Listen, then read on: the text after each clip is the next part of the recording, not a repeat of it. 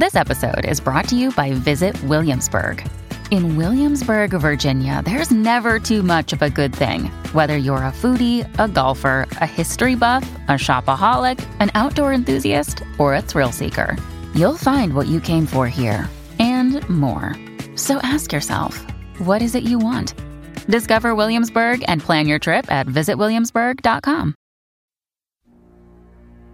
You're listening to the DCAU Review, hosted by Cowl and Liam. Streaming on Apple Podcasts, Google Podcasts, Spotify, and at DCAUreview.com. Now, here's today's episode. Welcome, everyone, to episode 79 of the DCAU Review. I'm Cal, and with me, as he always is, our host, Liam. Liam, another episode of Batman the Animated Series under our belts this week with a fun little standalone episode called The Cape and Cowl Conspiracy.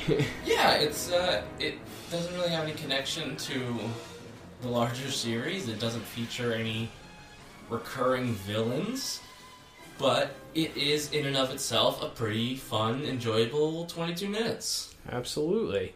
So this episode originally aired on October the 14th, 1992. So another one of our 27-year-old episodes coming in here. So Liam, this is a fun episode that we discussed overall. This one is near and dear to us, one of our favorites growing up. So it'll be interesting to see how it sticks as far as scores are concerned. We'll get into our scorecard in just a moment. Before we do, as you do every week, go ahead and read us our official IMDb synopsis for this week's episode. Yeah, and this is a synopsis for The Cape and Cowl Conspiracy, which is written by Elliot S. Magan and directed by Frank Parr. And that synopsis reads as such. A master designer of death traps is hired to take Batman's cowl and cape. It doesn't get more succinct to the point than that, I don't think. No, and that is sort of the crux of this episode. So this episode is actually based on a comic from the 1970s, Detective Comics number 450, in fact, which was actually written by the same man who wrote our episode today, Elliot S. Magan. So it's cool that they got the original writer to come back and sort of rewrite this episode for TV. And the artist was Walter Simonson on that issue. So it's kind of interesting. So we start out, we get this like sort of cold open where this diplomat is bringing some bearer bonds to a location. He's somehow being blackmailed into doing this. He gives over the bonds, but then is dropped into a quicksand death trap. And from there, Batman decides to go on this mission to figure out who this guy is and how he's where these bonds have gone, and he and Gordon sort of put together that it's this well-known interrogator known as Josiah Wormwood. The international death trap master, who is Batman is familiar with him, and Gordon is familiar enough that he gives us all the exposition that we need. Yes, the international death trap master that is world-renowned. Why would he be in Gotham? Yeah, it's there's a little bit of exposition there because they're introducing this character who's never been mentioned before, never be mentioned again, right? And you kind of have to establish who he is. Yeah, so they do that, and then the episode sort of goes on from there. Batman links him to another sort of, I guess he's a diplomat. He's a bureaucratic. They just say he's kind of like snuggles up to high society, I guess. He's known as the Baron, this guy Yosek. So Batman has an interaction or an interrogation with him to get all the information that he has on this guy Wormwood, the interrogator.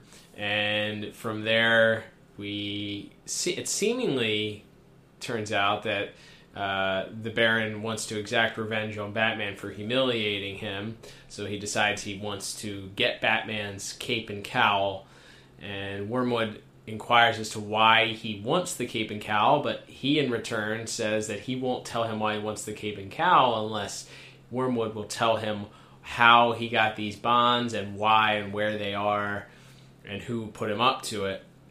And Wormwood plays coy, so in turn, the Baron also plays coy.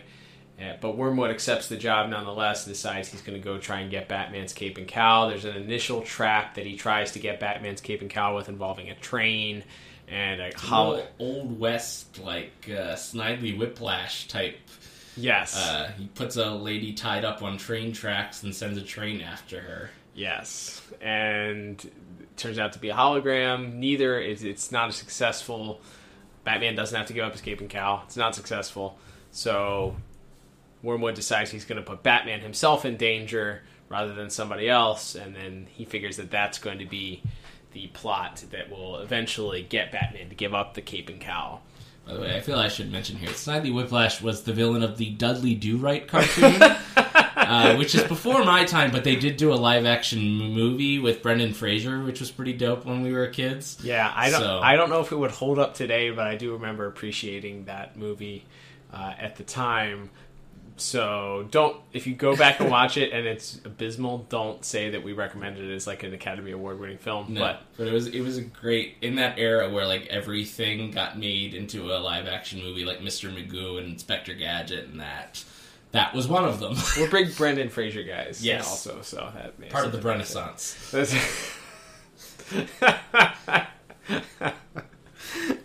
Anyway, so yeah, from there, Batman is put into a second death trap where he I'm dying over here. That was great. And he's in the house, basically in a house of like a wax museum, and he gets into this like back room where there's just all these wax sculptures that I guess are waiting to be sculpted into people. And then there's a giant light that melts all the wax. Batman breaks the light, but behind the glass of the light is poison gas.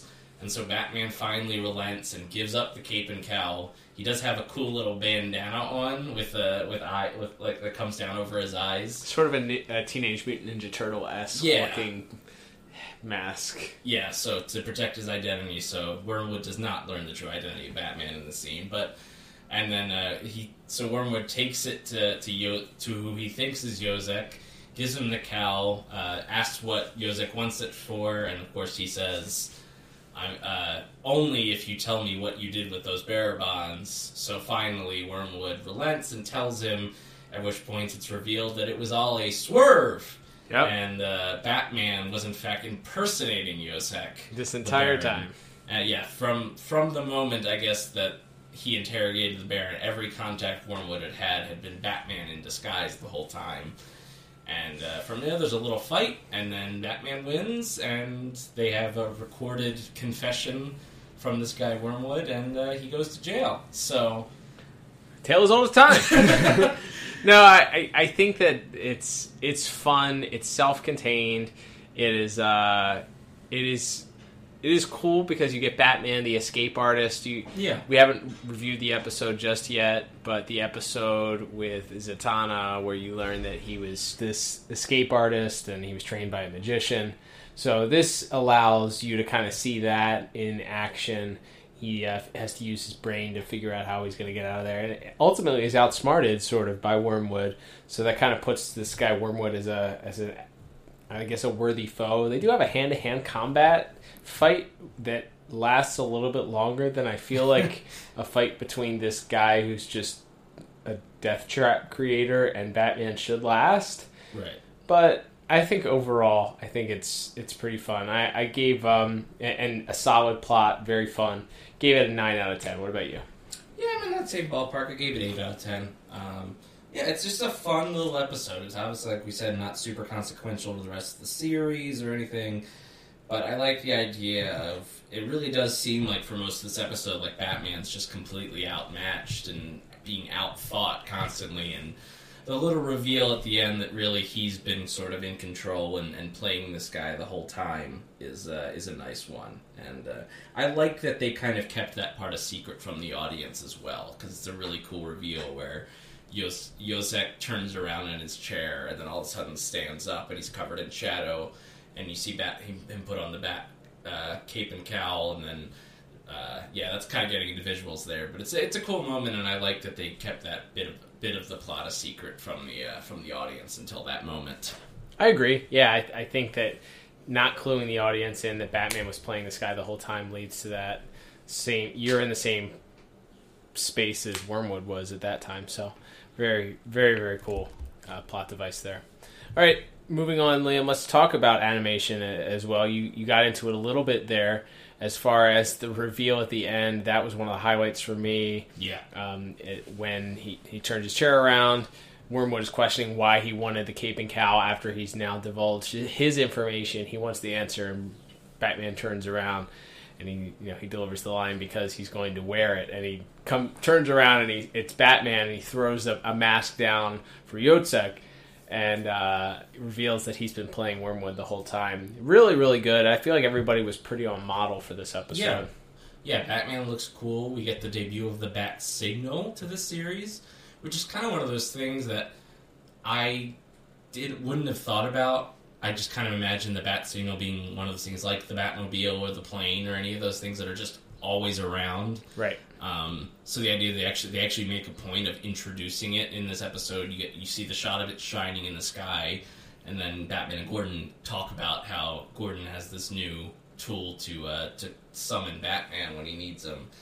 But I thought that was cool, and I think the death traps, especially the one in the Wax Museum, are really cool, and it's really intricate. Some of the backgrounds and stuff in those scenes, all the wax figures that he walks through when he first gets to the stool, and the way the wax looks as it's melting, and all the figures sort of slowly melting into just this pool of wax. Really, really well done, and really, I think, a really unique visual style. And then, as you mentioned, just when he puts on the mask at the end and just reveals that it's been Batman the whole time, there's just like a solid maybe 30 seconds where Batman's just kind of lurching towards Wormwood, and he's just in shadow the whole time, and Wormwood slowly backs up, and then he kind of turns into a full sprint, and you see Batman come out after him, and the cape is flying, #cape movement in the background, and it's really cool. And for the whole episode, like we said, it seems like Batman has been so outmatched and sort of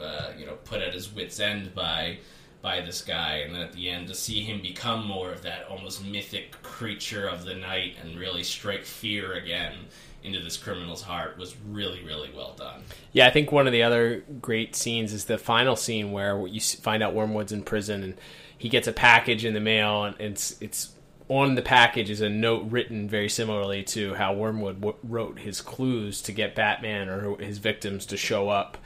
And so he opens the package, it's Batman's cape and cowl, and he hurls it towards the screen. You see the cape and cowl come flying towards the screen, and then they cut to it kind of floating down into the corner with this attached note to it, and then the note sort of unfurls, and there's the Batman symbol on it. The Bat stationery. We have Batman has stationery. Who'd have thunk it?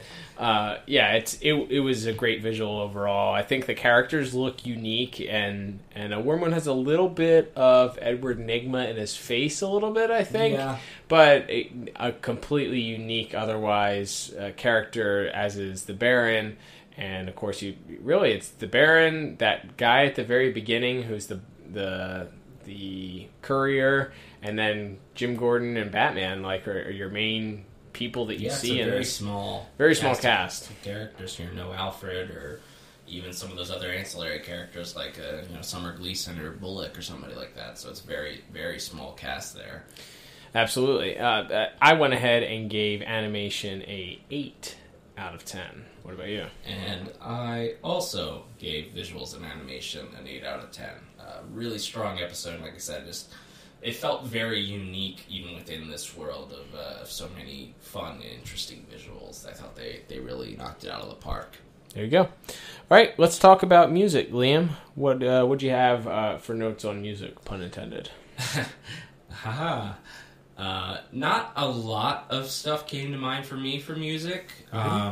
Nothing bothered me either. I didn't think there was a really strong theme one way or the other. There's some cool atmospheric music at the start of the episode when the diplomatic courier is being confronted by Wormwood, and the fight scene near the end, and of course always getting a few notes of Shirley Walker's Batman theme when that comes in is nice, but nothing really, really stood out to me. What about you? I think that the scene with the train has some good background music. They always do chase scenes and high-intensity scenes like that very well. I thought that the scene where he's locked away in the wax museum and the light turns on and the wax begins to melt, that sort of has the intensity sort of turned up a little bit, I would say. Yeah. I think it's really, really strong. I think that it's not the best. I think there could have been, with a character like this that is unique and maybe a one episode or one off, I can understand why they wouldn't necessarily want to invest in a huge production of a theme song. And I don't know that you necessarily would have needed one in this episode, but that could have taken like a particular Wormwood theme would have taken my score up probably a notch or two. But we've talked about that with certain other episodes that didn't have necessarily a big time supervillain, like Appointment in Crime Alley or The Forgotten, for instance.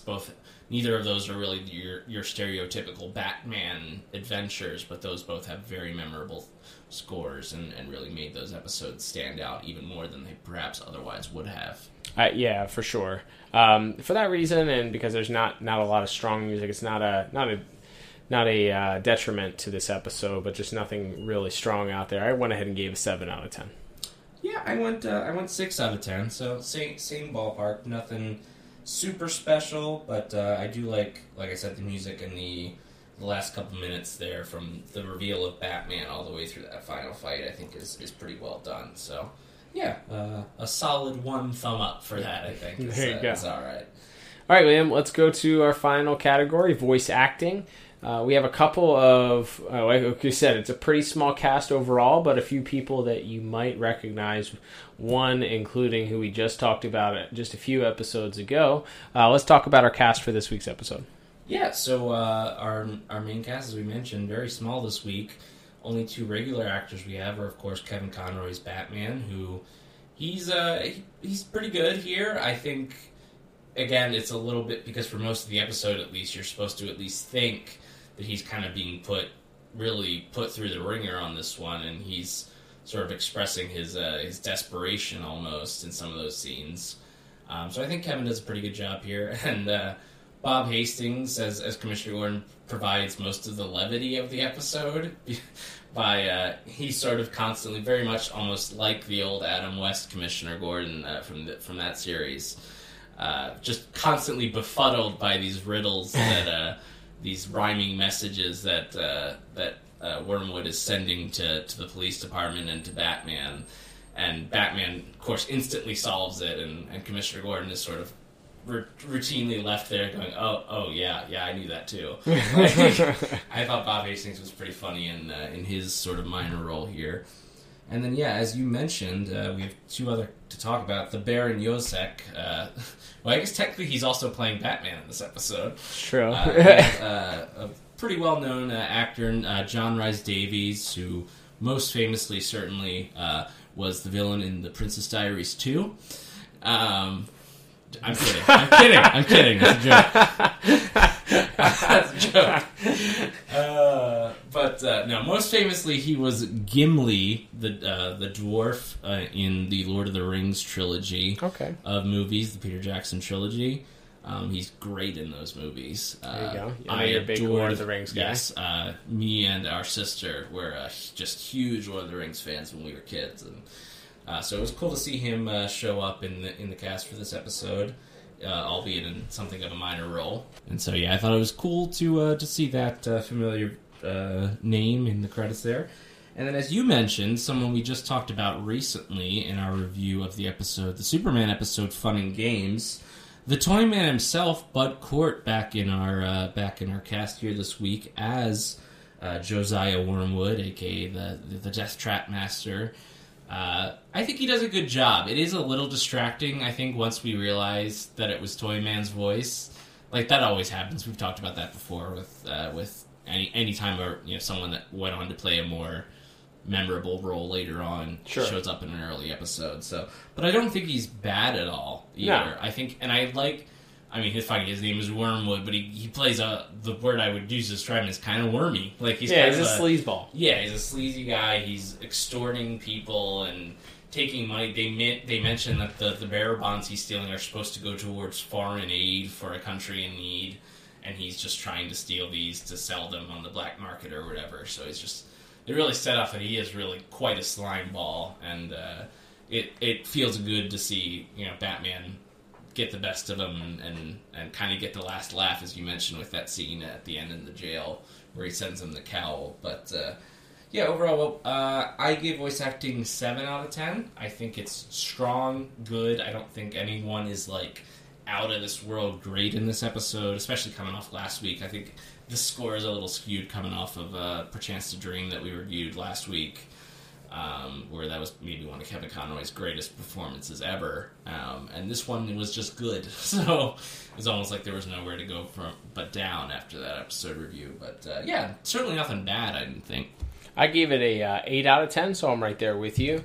I think that what gave it that extra nudge for me was that transition between when Batman reveals that it's Batman, where the voice change between the Yotsek to Batman's voice, done really, really well. So the voice acting between the two of them, the transition between this character who's clearly not Kevin Conroy to Kevin Conroy's Batman voice, I thought was done really well. So I really appreciated that. Yeah, I think it's a strong enough episode, and there wasn't it's a smaller cast, so I think that allowed for people to shine, but it also maybe allowed for some of those things that, like you said, recognizing Toyman's voice as Bud Cort it maybe unfortunately took that score down just like a hair or something like that. But overall, very, very strong.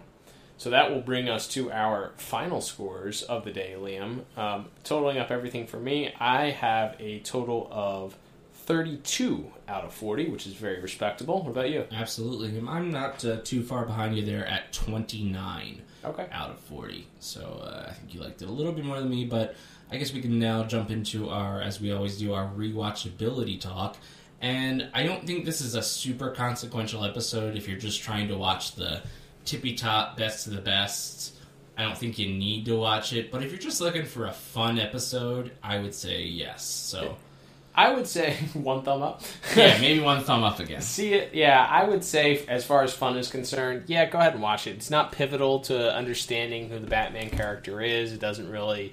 There's, like we said, this is the one and only appearance of this Wormwood character. It's a great opportunity to see a adaptation, I guess, of a comic book go very well in animation. I would be curious to go back and read the comic book and see how that sort of matches up to the episode. But I would lean towards the see it if you had to pick one of them, but it's not mandatory viewing. Yeah, I think that's fair. And we've talked about that. Some episodes are must watch, some episodes are should watch, and some episodes are it's good. And some episodes are never watch. Right, like the one we talked about last week. Yes, let's never talk about that episode again. It doesn't exist. Stricken from the canon. That's right.